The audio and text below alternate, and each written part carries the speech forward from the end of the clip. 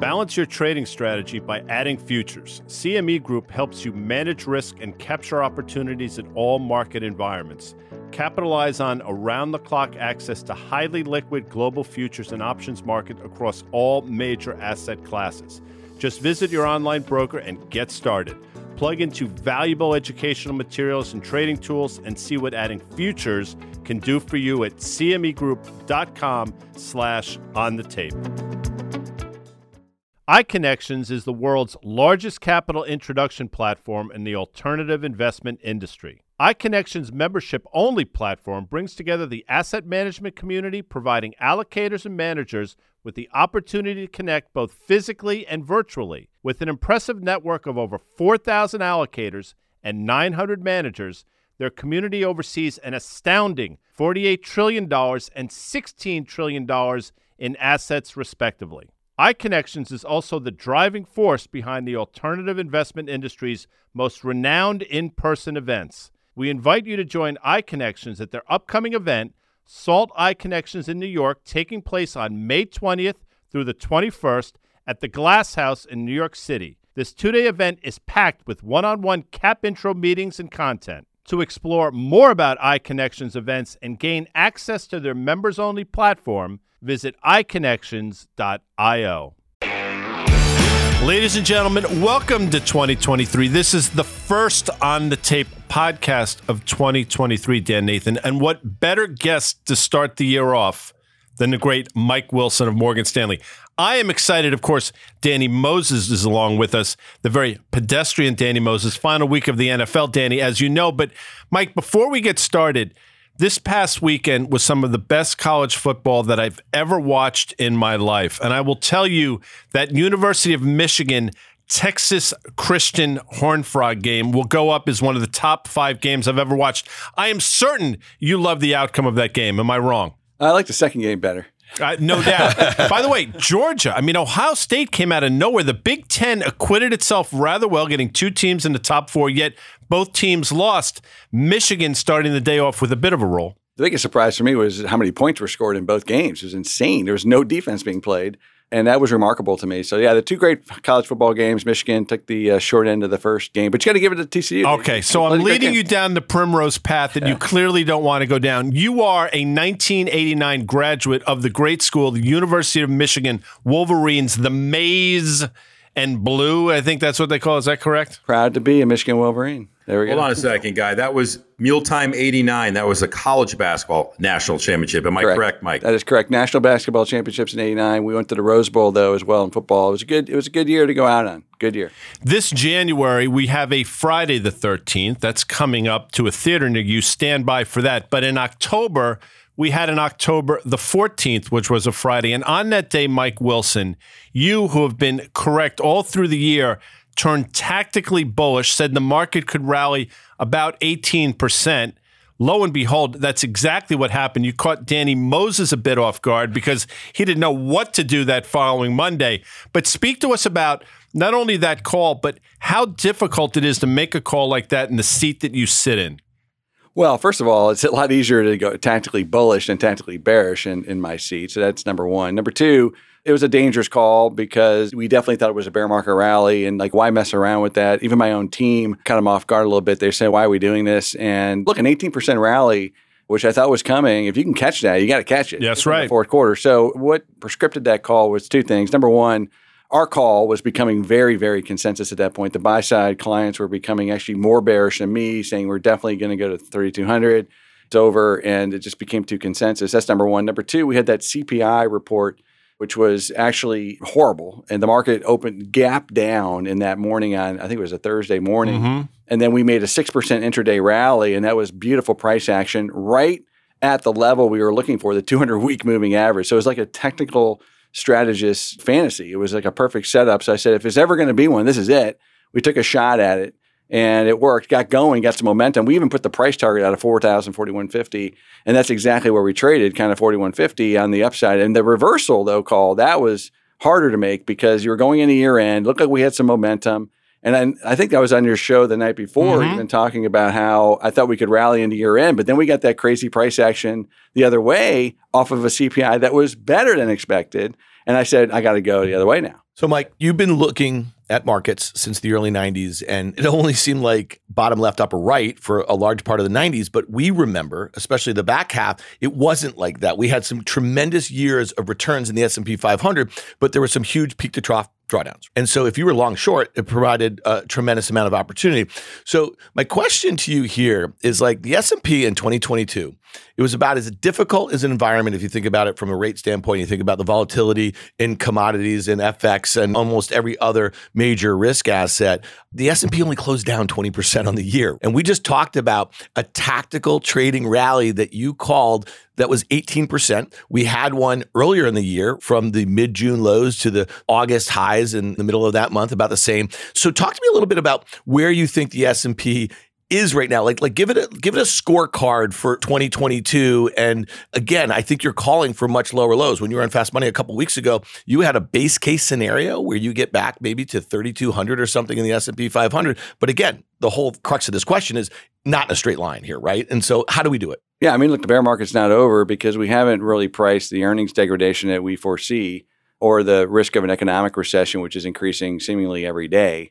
The other variable I want to throw into the cauldron now, which is a change for me, 6 weeks ago, I would have thought the Fed was probably going to pause at the end of this next rate hike and then probably cut as soon as we saw the eyes of the recession, if we get one, like a labor cycle. Now I'm starting to question that, meaning I don't think the Fed is going to come to the rescue right away, even if we get an employment cycle. Let's say unemployment's up 100 basis points, 150 basis points, which is kind of game over at that point. So that's above 5%. Correct. But at that point, normally I would say the Fed's definitely cutting. I'm not sure they're going to jump right into that pool this time. And if that happens, that's how you get to sort of 3,000. I think it's 3,000 more than 3,200 now. So I think the market has done a really good job, very efficiently, of pricing in the Fed. The Fed pivoted quickly in January of last year with the minutes and then got pretty hawkish pretty quick and have surprised everybody, including myself, in terms of how hawkish they've been. So I think the market's done a really efficient job of pricing in the higher cost of capital. But it still is being a bit complacent around what's the impact of that on growth. And oh, by the way, what's the impact of the pandemic on growth, meaning payback and demand, all the things that the Microsoft CEO was talking about this week, as well as the effects of the Fed hikes themselves. What's that going to do to growth next year on margins and profitability? Before Danny gets in here, I will mention that you are the first guest of the On the Tape podcast to use the word cauldron correctly. Of course, speaking from Macbeth, the very Shakespearean Macbeth, fire, fire, toil and trouble, or double, double, toil and trouble. Danny Moses, please. Mike, you were on our podcast on October 6th. I remember sitting across from you and saying, you know what, Mike, I agree with you on everything. And when you go bullish, I'm going to go bullish. And so we leave there. The thing comes out October 7th. And then someone hits me on October 14th. Hey, did you hear Mike Wilson went bullish? I go, no, not that Mike Wilson. It's not possible. I swear I said I would go with you. And I looked at it. I read your note. I'm like, God damn it. I'm like, it's too cutesy for me. I'm not going to do it. And so the S&P, I think, was like 3650 when you were in our studio. And then I think it dropped to like 3,600, but you obviously sensed something that was a bit oversold, to your point. So I didn't follow you into the fire there. I should have. I stayed the course. And now as we sit here, and I think you and I are in total agreement, I think Dan and Guy as well with you, is that earnings are what's going to matter. So my question to you is that this handoff, it feels like the last selling opportunity will be a rally when the Fed finally does officially send the signal that they're going to pivot. Because to me, then it's like, okay, the Fed's a sideshow for me at this point. Earnings are what's going to drive it. I know you just alluded to it, but can you just talk about that little time period? How are we going to trade that kind of handoff? Yeah, I mean, this has been something that we haven't traded particularly well, quite frankly. We talked about back in September, we called it Fire and Ice Part 2, which is that the market's now going to transition away from inflation and the fire and the concerns there in the Fed and to this idea that growth is going to disappoint. And quite frankly, that hasn't really happened, Danny. I mean, yesterday, day when rates are up, the market's down. That's not the market worrying about growth. That's the market still worrying about growth is too hot and the Fed's going to kill us. So I think we're not quite into that transition yet. I think you're dead right that if the Fed raises rates on February 1st by 25, maybe they do 50, one last hard kick, and then they indicate they're going to pause. We can get a little bit of a rally, but then the stage is set for everything that we think is going to happen, which is that earnings are going to disappoint wildly this year. And the market's going to trade bad news as bad news, no longer bad news as good news because the Fed is done. This cycle is very unique in one regard. Everything's happened extremely fast. And as a result of that, there is no window of opportunity for the Fed to kick save the cycle. they're driving us right into the end of the cycle by design because they had to, because they were late to start their process. There's no window. That window is going to be days or weeks at best. So, Mike, one of the things you talked about too, which I just don't think there's enough investors that have traded long enough to realize not just cost of capital, but kind of the wind that's going to be blowing in their face with quantitative tightening, which I believe will end at some point in 2023 when it becomes evident just the pressure that it's putting on credit spreads, et cetera. What are your thoughts on QT's impact? Have you been able to quantify it? How do you kind of trade that as well?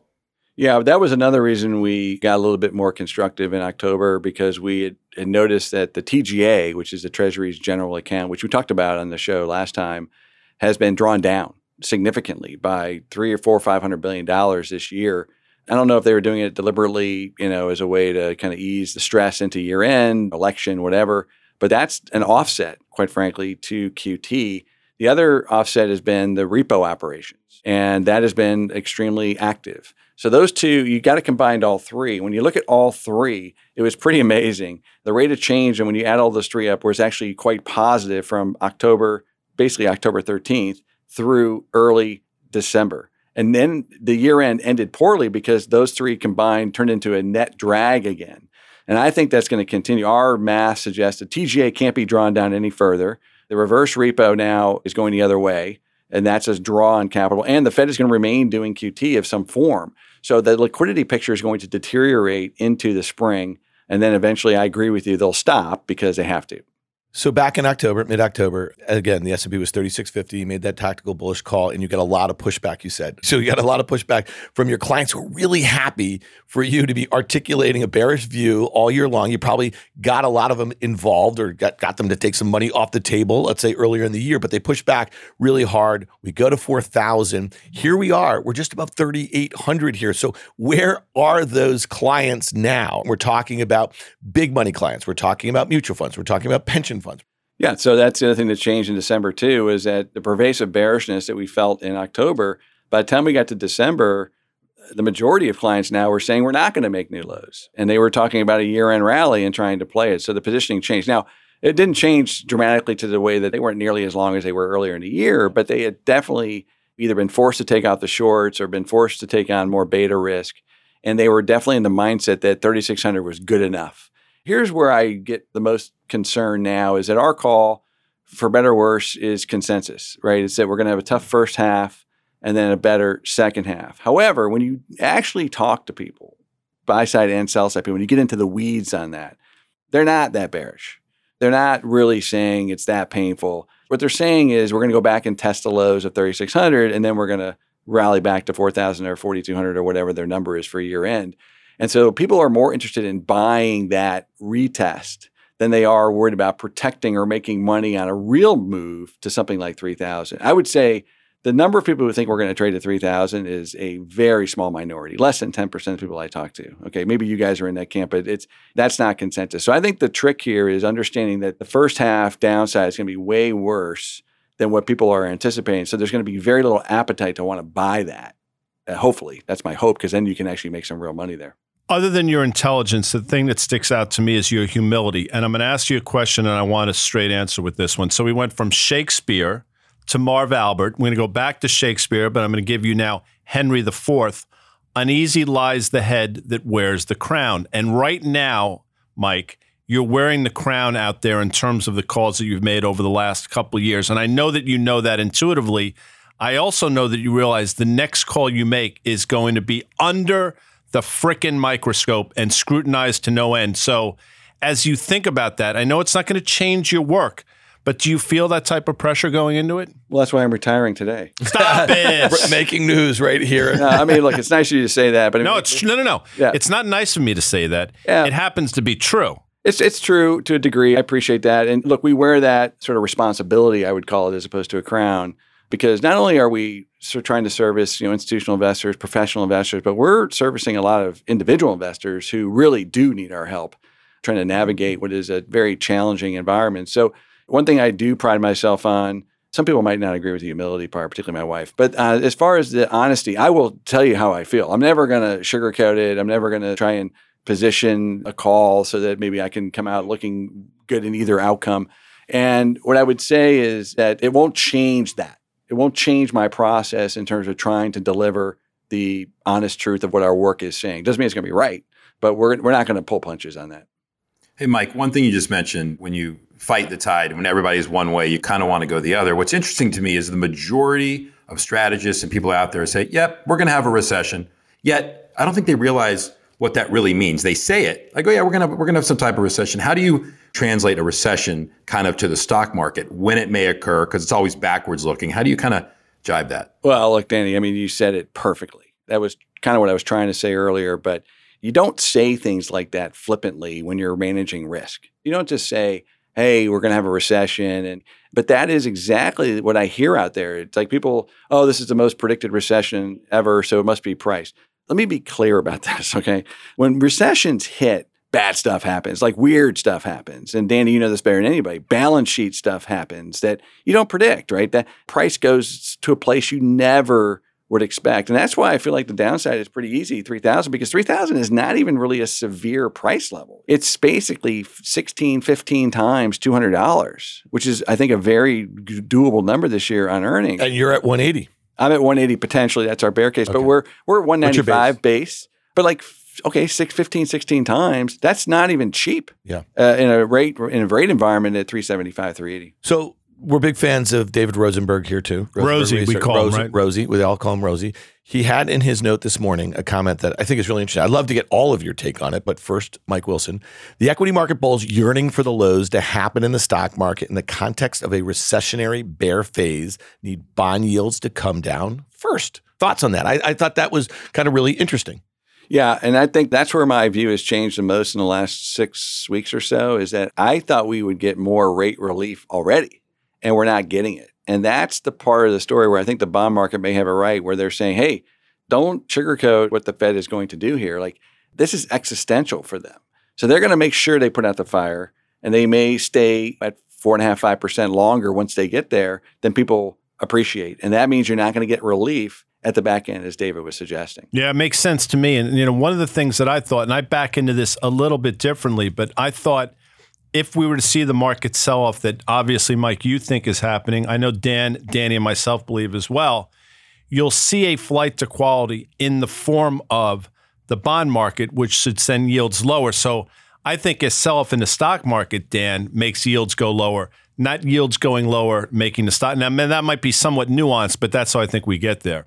Yeah. So the way I look at it is this. We're starting to see in various sectors the cream of the crop rise to the top as far as equities go, right? You're seeing the Bed Bath & Beyonds go by the wayside, the GameStops, all the meme stocks are just falling. People are going to gravitate there to quality. And there's a reason for that, obviously.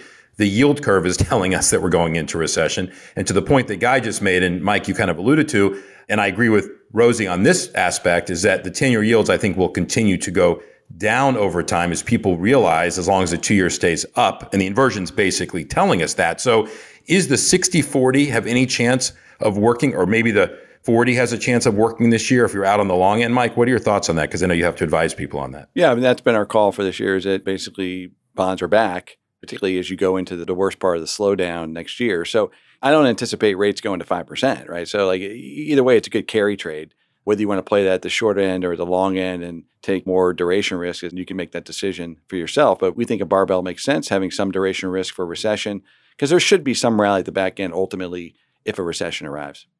Jurrien Timmer came on the tape. One of the things that he said that I never really thought all that much about, and I'm sure it's true, he said, seldom, if ever, has the multiple troughed when earnings trough. Now, I only mention that because David Tepper was on the network a couple of weeks ago, echoing a lot of the things that we've talked about, but basically stating what he was about to say at some point, which wound up being the case. And he said that in, I think, post-financial crisis, we actually saw the multiple for the S&P trade down to somewhere between 11 and 12. So your answer before about 3,000 not even being all that dramatic, there's facts behind that support that exactly right. People don't realize that the multiple can go significantly lower than we are now. So the way we get to the 3,000 target is not 15 times 200 because, as you rightly point out, you never make the low when earnings trough. You make the low with a lower with a trough multiple on your way to the trough in earnings. So we've been using the math of 13 times 200. We talked about this last time. 13 times 200 out, 220, which is 40% of the way from the peak to the trough. And we think that should arrive sometime in the spring. And I don't know what the moment of truth will be when you get to the 13 times, but it'll be some event that basically creates a little mini panic. Obviously, the last 3 or 4 recessions are pretty obvious. It was COVID, it was Lehman, then it was 9/11. Okay, this time around, it may be, and I've been thinking a lot about this, it may be that the Fed doesn't come to the rescue and the equity market has the quick heart attack. I almost had a heart attack yesterday listening to you on Bloomberg. You had some commentary about the tech sector. And again, for some of our listeners, Mike and I have known each other for 25 years. He was a, what do you call it, spry back in the late 90s? Spry is a good word. I don't know how to spell it. He was a tech sector specialist. So he was a guy who literally probably knew more on Morgan Stanley's entire equity desk than anyone else about tech. He was calling on a lot of fancy hedge funds, and that's how we got to know each other. I was the least of the fancy hedge funds. So I've always listened to your macro commentary and really tried to take out some stuff around tech because, again, we had a front row seat for the tech bubble and then the implosion, and you were very helpful back then. But your comments about tech companies being really bad at cost cutting, and I think it was really interesting because that interview came on a day that Michael Burry of The Big Short fame. Do we have someone who's a bit more famous than him? Yeah, we do. His name is Danny Moses. Yeah. And I would suggest that Danny Moses is not only more famous, but more handsome. Yeah, much more, yeah. But he tweeted yesterday after Salesforce announced, what was it, 10,000 job cuts or something like that. CRM should have been down 25% on those job cuts. Job cuts are not the reason to own that. And it's interesting. So last night, the Wall Street Journal broke that story about Amazon, who had originally agreed to cut maybe 10,000 jobs, and now they're going to do 18,000. But again, this is a company that added hundreds of thousands of employees. So it's really kind of a rounding error. Talk to us a little bit about tech, because this is a week where, and guys said it on this podcast, going back to June when Microsoft pre-announced, remember that quarter? They said it was on FX, but really there was some other probably demand issues going on there too. Satya's got some kind of cautionary comments, and then that stock was down 5% yesterday on a downgrade from a brokerage firm. No offense, from a brokerage firm. We're way beyond that sort of stuff. And then it's down today as we're talking, nearly another 3%. That's a big move for one of the biggest stocks in the entire stock market. So investors are basically shooting first, asking questions later. They think this is going to get worse before it gets better for mega cap tech. Well, what's crazy is the market was actually up yesterday, and that stock had that move. So now we're getting into the real action where there's the confessional period is arriving. And this is why we did the tactical call too, because we felt like companies were not going to do that in October because they could just kick the can one more quarter and see what happens. But now you're staring down the barrel of 2023. You have to give some guidance on that. You might as well set the bar low. So this is where you clean house. You start doing that. And I agree with the comment from Michael Burry. I mean, it's sort of my thought process too. These are growth companies. Right? You don't want growth companies going into cost-cutting mode unless they're a value stock. And so when it gets cheap enough, then sure, that becomes a good idea, but that's not where we are. Well, let's talk about expectations because, again, our friend John Butters over there at FactSet in his Earnings Insight blog, he's talking about Q4 earnings. Analysts have cut them about 6.5% over the course of the quarter, and that's at a far greater percentage than the 5, 10, 20-year averages here. So are we going to run ourselves into a situation that if the stock market continues to go down into Q4 earnings at the end of this month, that maybe the guides aren't as bad, or maybe the companies don't have the same incentives? If Microsoft's trading at a new 2-year low, they might be a bit more careful about how aggressive they are to the downside with their guidance. Well, it's not just that, but I mean, like that's the pattern we've seen all year, which is that the market is sold off into the quarter. And then on the earnings, there was a relief rally because every quarter has been cutting numbers into the quarter. This has been the worst of the 4, but they've all been bad. So could we get a relief rally in sort of the market broadly into when earnings start being reported? Yes. But don't forget this idea that this is the quarter where they got to guide 23. Okay. Nobody cares about this quarter or next quarter. They care about the year. And so every quarter for the last 3, there hasn't been any revisions to speak of on 2023 numbers. It's incredible, right? I mean, 23 numbers have barely come down, even though they've missed 4 quarters in a row because there's been no guidance. So that's your risk, I think, that's different this quarter versus the prior 2 or 3. And Mike, just to take it back to tech for a minute, these are, for the most part, growth stocks that are morphing back into value. And that's a painful transition. And that completely coincides with the whole idea of what is a trough multiple on the S&P. What's amazing to me, though, is how people use how much a stock is down from its highs as a reason to buy it versus looking at it on an absolute basis. And these are elephants, and that can be good and bad, meaning If things slow down at Microsoft, and I know they haven't really said that that was a downgrade per se, but they have said things along the way that growth is obviously slowing, but Amazon job cuts, Salesforce job cuts, et cetera. What is the bias, obviously, of the investor, and how do you tell them, forget about where it was? It never should have been there. Money was free then. How do you kind of burn back through the atmosphere on that? Well, I mean, some people have to just learn that the hard way. I mean, I learned it the hard way. I mean, I've been doing this 35 years. I mean, we've all had stories where like, I knew I should have sold it. I knew I should have sold it before, you're down 80%. It's like, oh, here we go. So yeah, just because the stock's down 50 doesn't mean it can't go down another 50. That's the magic of math. And we're working off a period of time. This is how we talk to our clients about it. I mean, not sophisticated clients, but the unsophisticated who own these stocks in size. They've owned them for 20 years and they've made a fortune and they don't want to sell them and pay the tax. And you have to explain to them, look, these cannot be the winners in the next upcycle. That's just not the way it ever works. A, they're too big. B, they had their day in the sun. They've over-earned. The multiple got out of whack. Has nothing to do with the Fed, by the way. That happens in every cycle. In the 70s, it was energy. In the 90s, it was tech in that time. In the 2000s, it was the commodity stuff and the banks. Okay, so now it's tech again. It's growth. So it's just the nature of the cycles and the way they work. The former winners can't be the next winners. With CME Group's micro-sized futures and options, you can access the same transparency and liquidity of the benchmark contracts with less upfront financial commitment. Diversify your portfolio and manage your exposure with the flexibility of CME Group micro contracts in crypto, metals, FX, energy, and equity indices. Learn more about what adding futures can do for you at cmegroup.com/micros. iConnections is the world's largest capital introduction platform in the alternative investment industry. iConnections' membership-only platform brings together the asset management community, providing allocators and managers with the opportunity to connect both physically and virtually. With an impressive network of over 4,000 allocators and 900 managers, their community oversees an astounding $48 trillion and $16 trillion in assets, respectively. iConnections is also the driving force behind the alternative investment industry's most renowned in-person events. We invite you to join iConnections at their upcoming event, SALT iConnections in New York, taking place on May 20th through the 21st at the Glass House in New York City. This two-day event is packed with one-on-one cap intro meetings and content. To explore more about iConnections events and gain access to their members-only platform, visit iConnections.io. Since you mentioned sun, I'll go back to Shakespeare yet again, Dan Nathan.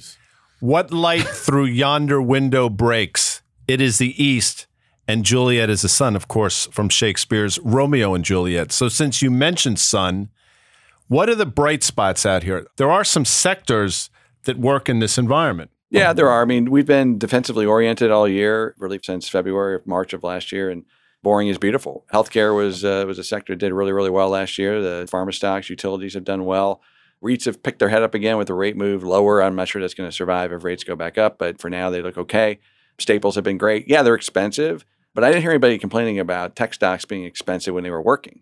There's always something in the market that's working on a relative basis. Here's where it gets a little tougher because if the finishing move in a bear market typically is more democratic, it's going to be kind of everything. Because one thing that's happened, and if you observe this in the last 3 months, right? So the tech sector really blew up in the third quarter, the big FANG stocks, and the market was actually not even down. Remember, that's when we made our call because the money went into other sectors. So like industrials are crazy expensive now and up on a spike going potentially a recession, which seems kind of loony. And the reason why that's happening is because the money is not leaving the equity market. It's just sloshing around. But in the final move, in the final panic, the money leaves the market. And that's when it becomes more kind of homogeneous. Correlations go to one. I mean, listen, that was a huge story. It was a great market for traders last year. If you think about those rallies that we had one from mid-March, we had one from mid-October, we had one going back to the summer in mid-June.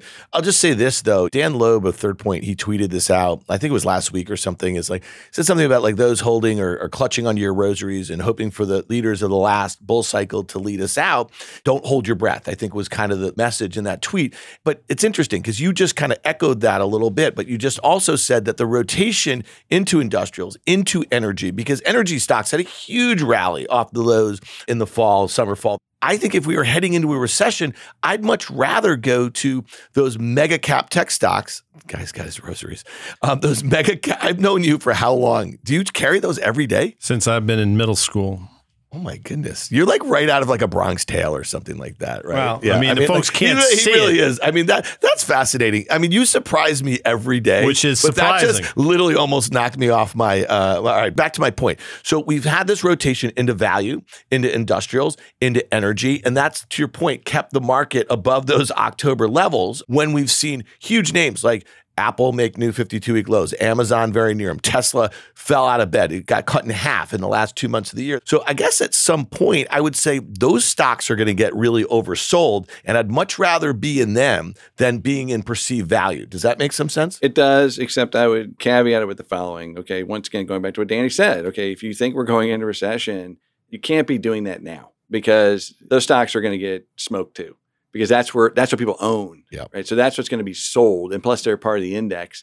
I think the more interesting takeaway from what's happened in the last sort of 3 months. So we had the big rally in the Dow, right? So the Dow is really what drove that rally in October, which is all the kind of cyclical industrial stocks. And what that's telling me, okay, is that those are going to be the leaders in the next bull market. But I wouldn't buy them here because they're up on a flagpole, number one, and number two, they're cyclical. One last question on this topic, though. There was so much money that went into alternatives, but specifically into VC. And so a lot of these crossover funds, a lot of these growth funds, they are responsible for a lot of the marks in the private markets. And we're going to see a lot of that stuff marked lower. So I wonder, and I'm just curious because you talk to some of these very big capital pools, do you think there's a chance that when we start seeing marks of things that we gave an example, Guy, last week, a company called Databricks, okay? And it's a big expected IPO. I'm not asking you to comment on that, and hopefully it'll be a 2023 and it's a competitor to Snowflake, and Snowflake's down 70-some%, and its valuation is still fat on almost every metric.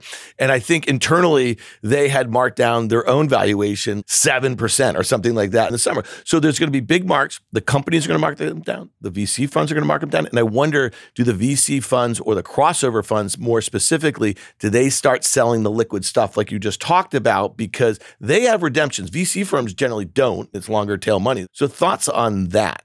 That was definitely part of the June low, right? We saw that in the June low.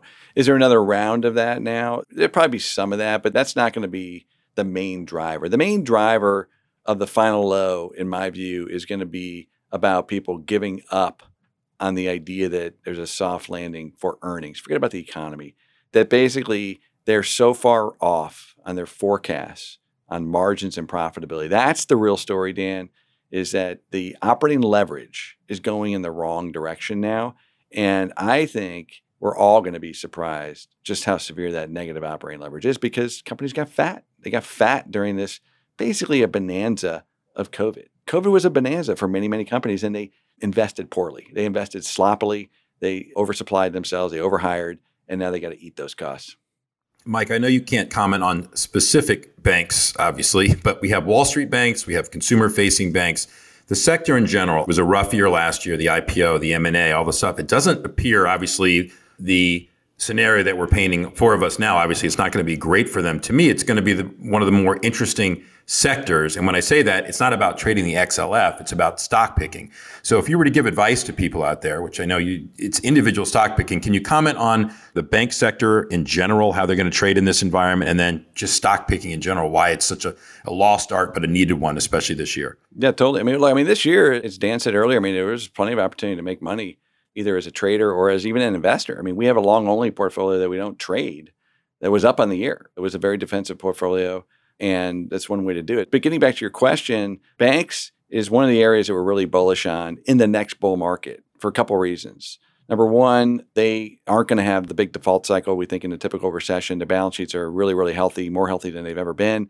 So we're not going to see those big write-downs. Number two, capital markets and things like that are going to come back with a vengeance because there's going to be tremendous equity issuance, I believe, to recapitalize potentially corporate America where there's too much debt.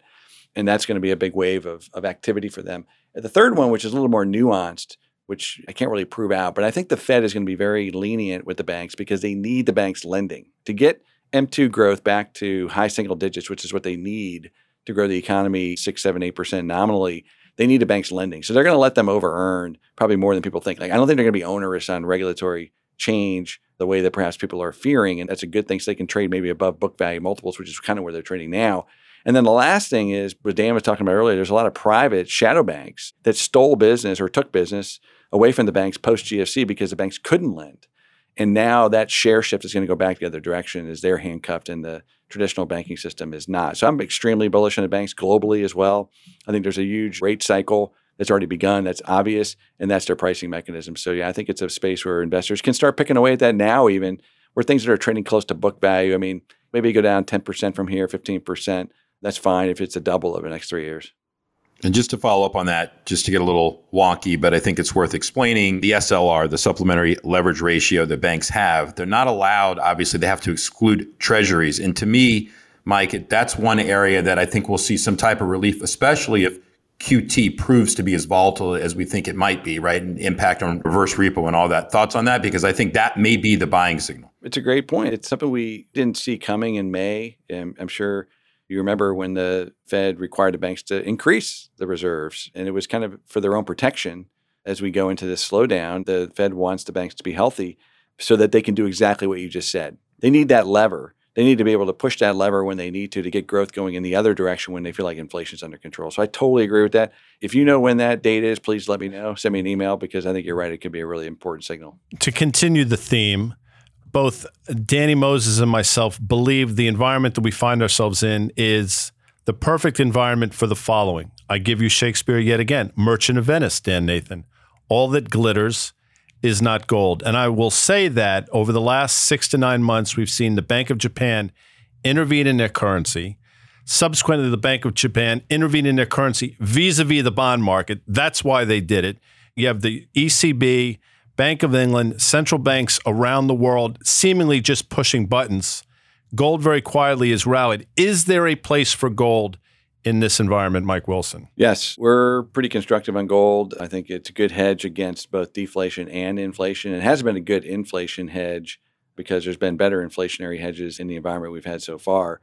The one risk, I think, for gold in the very near term is that the Fed stays more hawkish and real rates stay a little stickier in the short term. But I think anywhere near 1,700, 1,750 on gold is a great entry point for something to the low 2000s, maybe higher.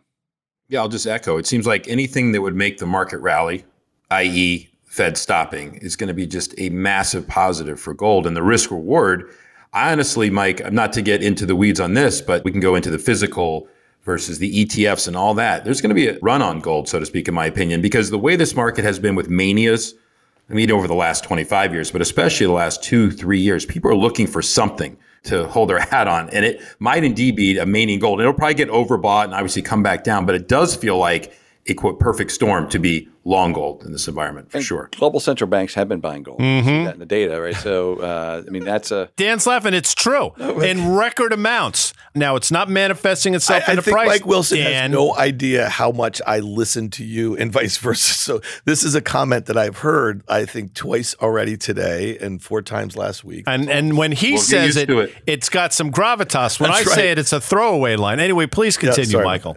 Well, I just read in the newspaper. But I mean, in all seriousness, okay, so we're going to a multipolar world, right? Competing currencies, potentially. The Bank of Japan's actions, I think, are really important. They're saying where it's time to defend the currency to some degree. We know that China wants to separate itself from the U.S. dollar. Obviously, Russia's a whole other story, and them being kicked off the reserve platform, essentially. So there's going to be competing currencies, and that means there's not as much trust anymore in the almighty dollar. So that leaves some opportunity for gold, and it doesn't take a whole lot of money to drive the metal higher.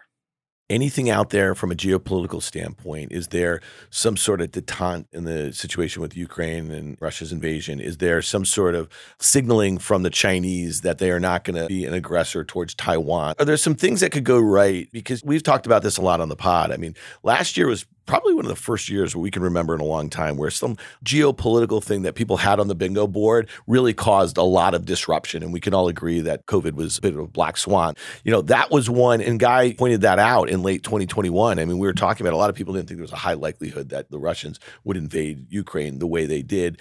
I think on the flip side of it, I think we're seeing that maybe some of the disruption to the energy supply chain is not as bad as we thought. I mean, if you think about where natural gas is, what you think where crude oil is and gas at the pump. So I'm just curious, is there anything out there that you think could actually diffuse some of the geopolitical risk that's out there in 2023? Well, look, I mean, I think we just had a diffusion. I don't really necessarily understand why oil is trading where it's trading. Natural gas, I get, because now there's all this supply heading to Europe where you get a better price. So they have an oversupply of LNG, so that's killing natural gas price, and the weather's been warmer. But oil is a weird one. I mean, what it tells you, and this is one of the things that I was talking to a lot of clients about in the last, like earlier last year. Everybody said, well, you got to own energy. I said, well, I kind of like the materials better. And they said, well, why? Because there's latent supply in oil. I know there is. It's out there. And it will come to market if it can get there. And that's exactly what's happened. So Russia's obviously selling oil to China. Iran is back in the picture selling it to probably India as well. I mean, we know that oil is now coming out of these latent supplies that have been restricted. And that just tells me that we're not as short oil perhaps as some of the oil bulls have been talking about, which is a real positive. Like if you think about where oil prices are today and where gasoline prices are today, like if they hadn't come down, we probably would be in a recession. Like the consumer wouldn't have been able to take $5 gasoline through Christmas. So that's a real positive. And that's something that I didn't see coming. And that may be more sustainable than what we think.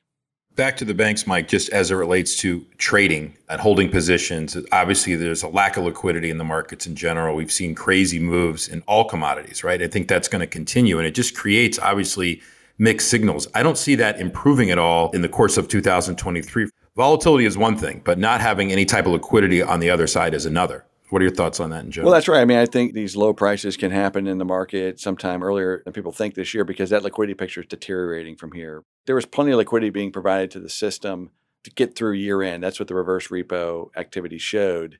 But, going forward, I don't think that liquidity availability is going to be as good. I mean, the Fed is committed now.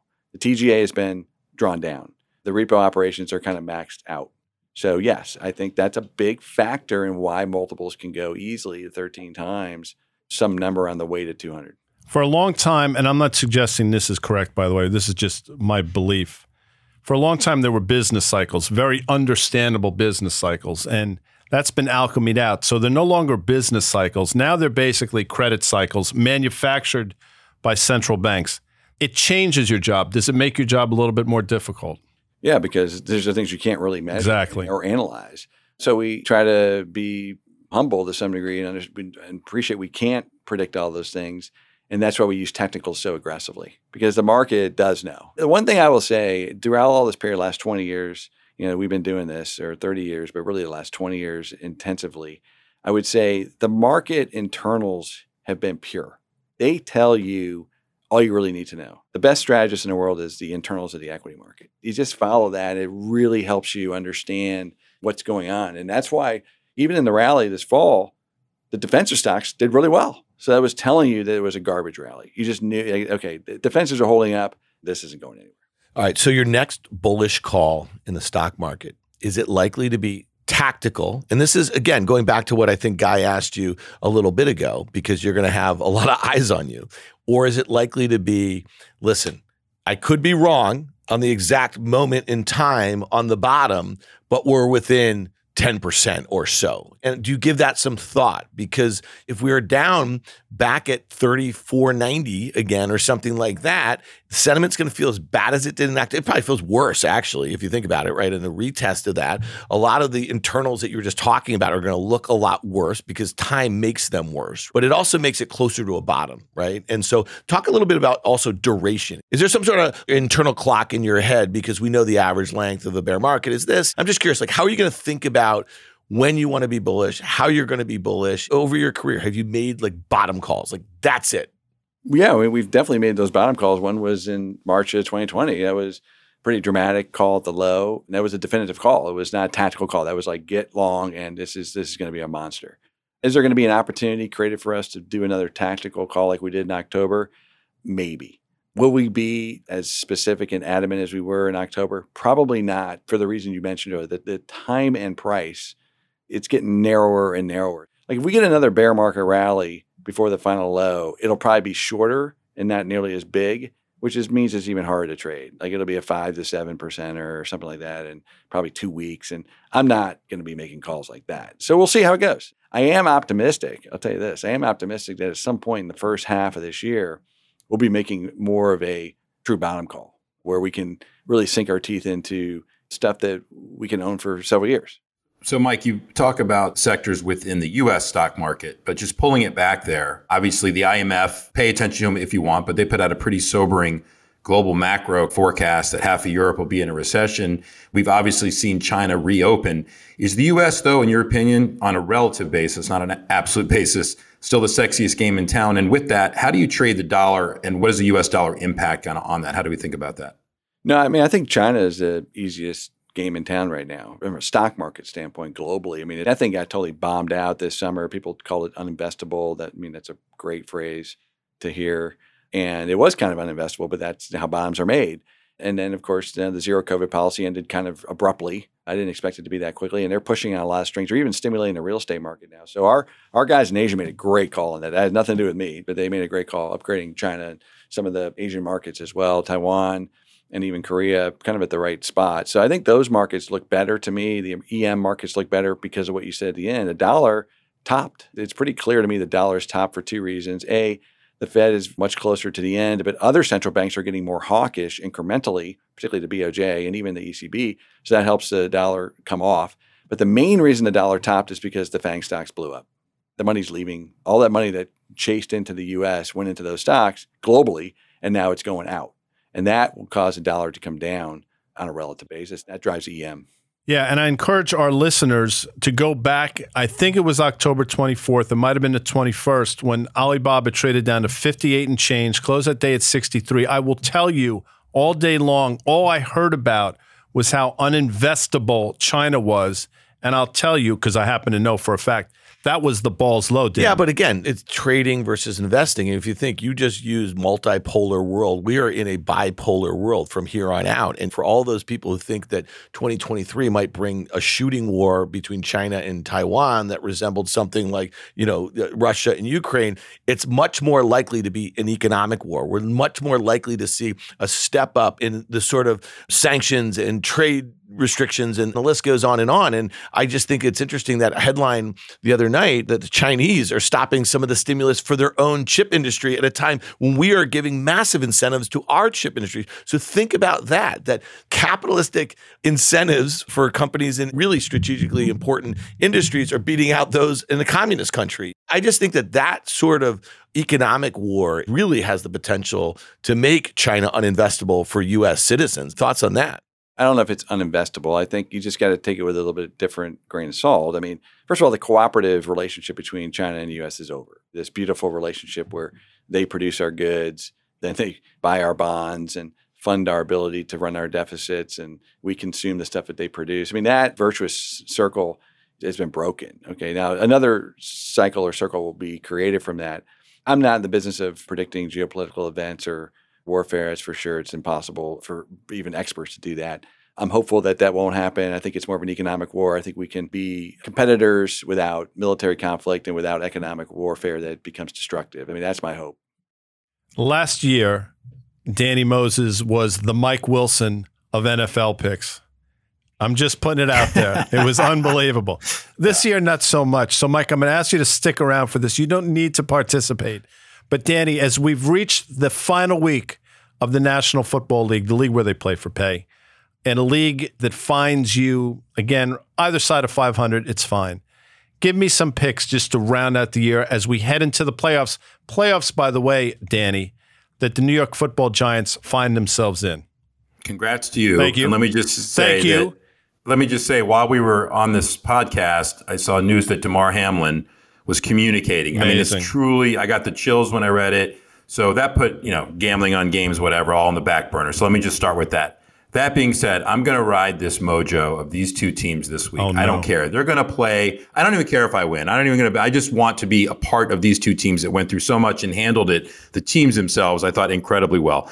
Bills at home against the Pats. The Pats are toast. Everybody's turning on the quarterback. They're done. Effectively, the Bills and the Bengals had a bye week. Granted, it was an emotional roller coaster. I didn't want to try to predict that. But give me the Bills over the Pats -7. And then the Bengals, really, who knows what the tiebreakers are going to be, but in kind of not a must win, but a lot can happen if they win this over the Ravens, who without Lamar Jackson continue. So both teams are laying 7. I'm just going to ride the good mojo of both teams, and that's it. And I don't even care if I win because I'm just so happy Damar Hamlin's doing better. That's all I got, guy. Amazing. I saw the same news, so thanks for bringing that up. And listen, we obviously wish him and his family nothing but the best. It sounds like he's absolutely turned the corner, which is extraordinarily encouraging. We started this with Shakespeare, Mike Wilson. We'll end it with Shakespeare because why not?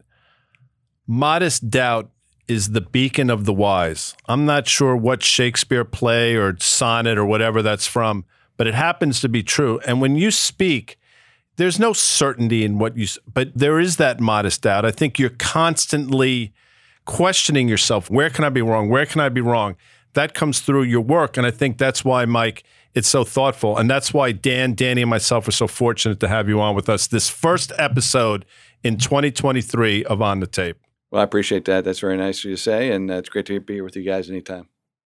Thanks again to our presenting sponsors, CME Group, iConnections, and FactSet. If you like what you heard, make sure you hit follow and leave us a review. It helps other people find the show, and we also want to hear from you. Email us at contact@riskreversal.com. Derivatives are not suitable for all investors and involve the risk of losing more than the amount originally deposited and any profit you might have made. This communication is not a recommendation or offer to buy, sell, or retain any specific investment or service.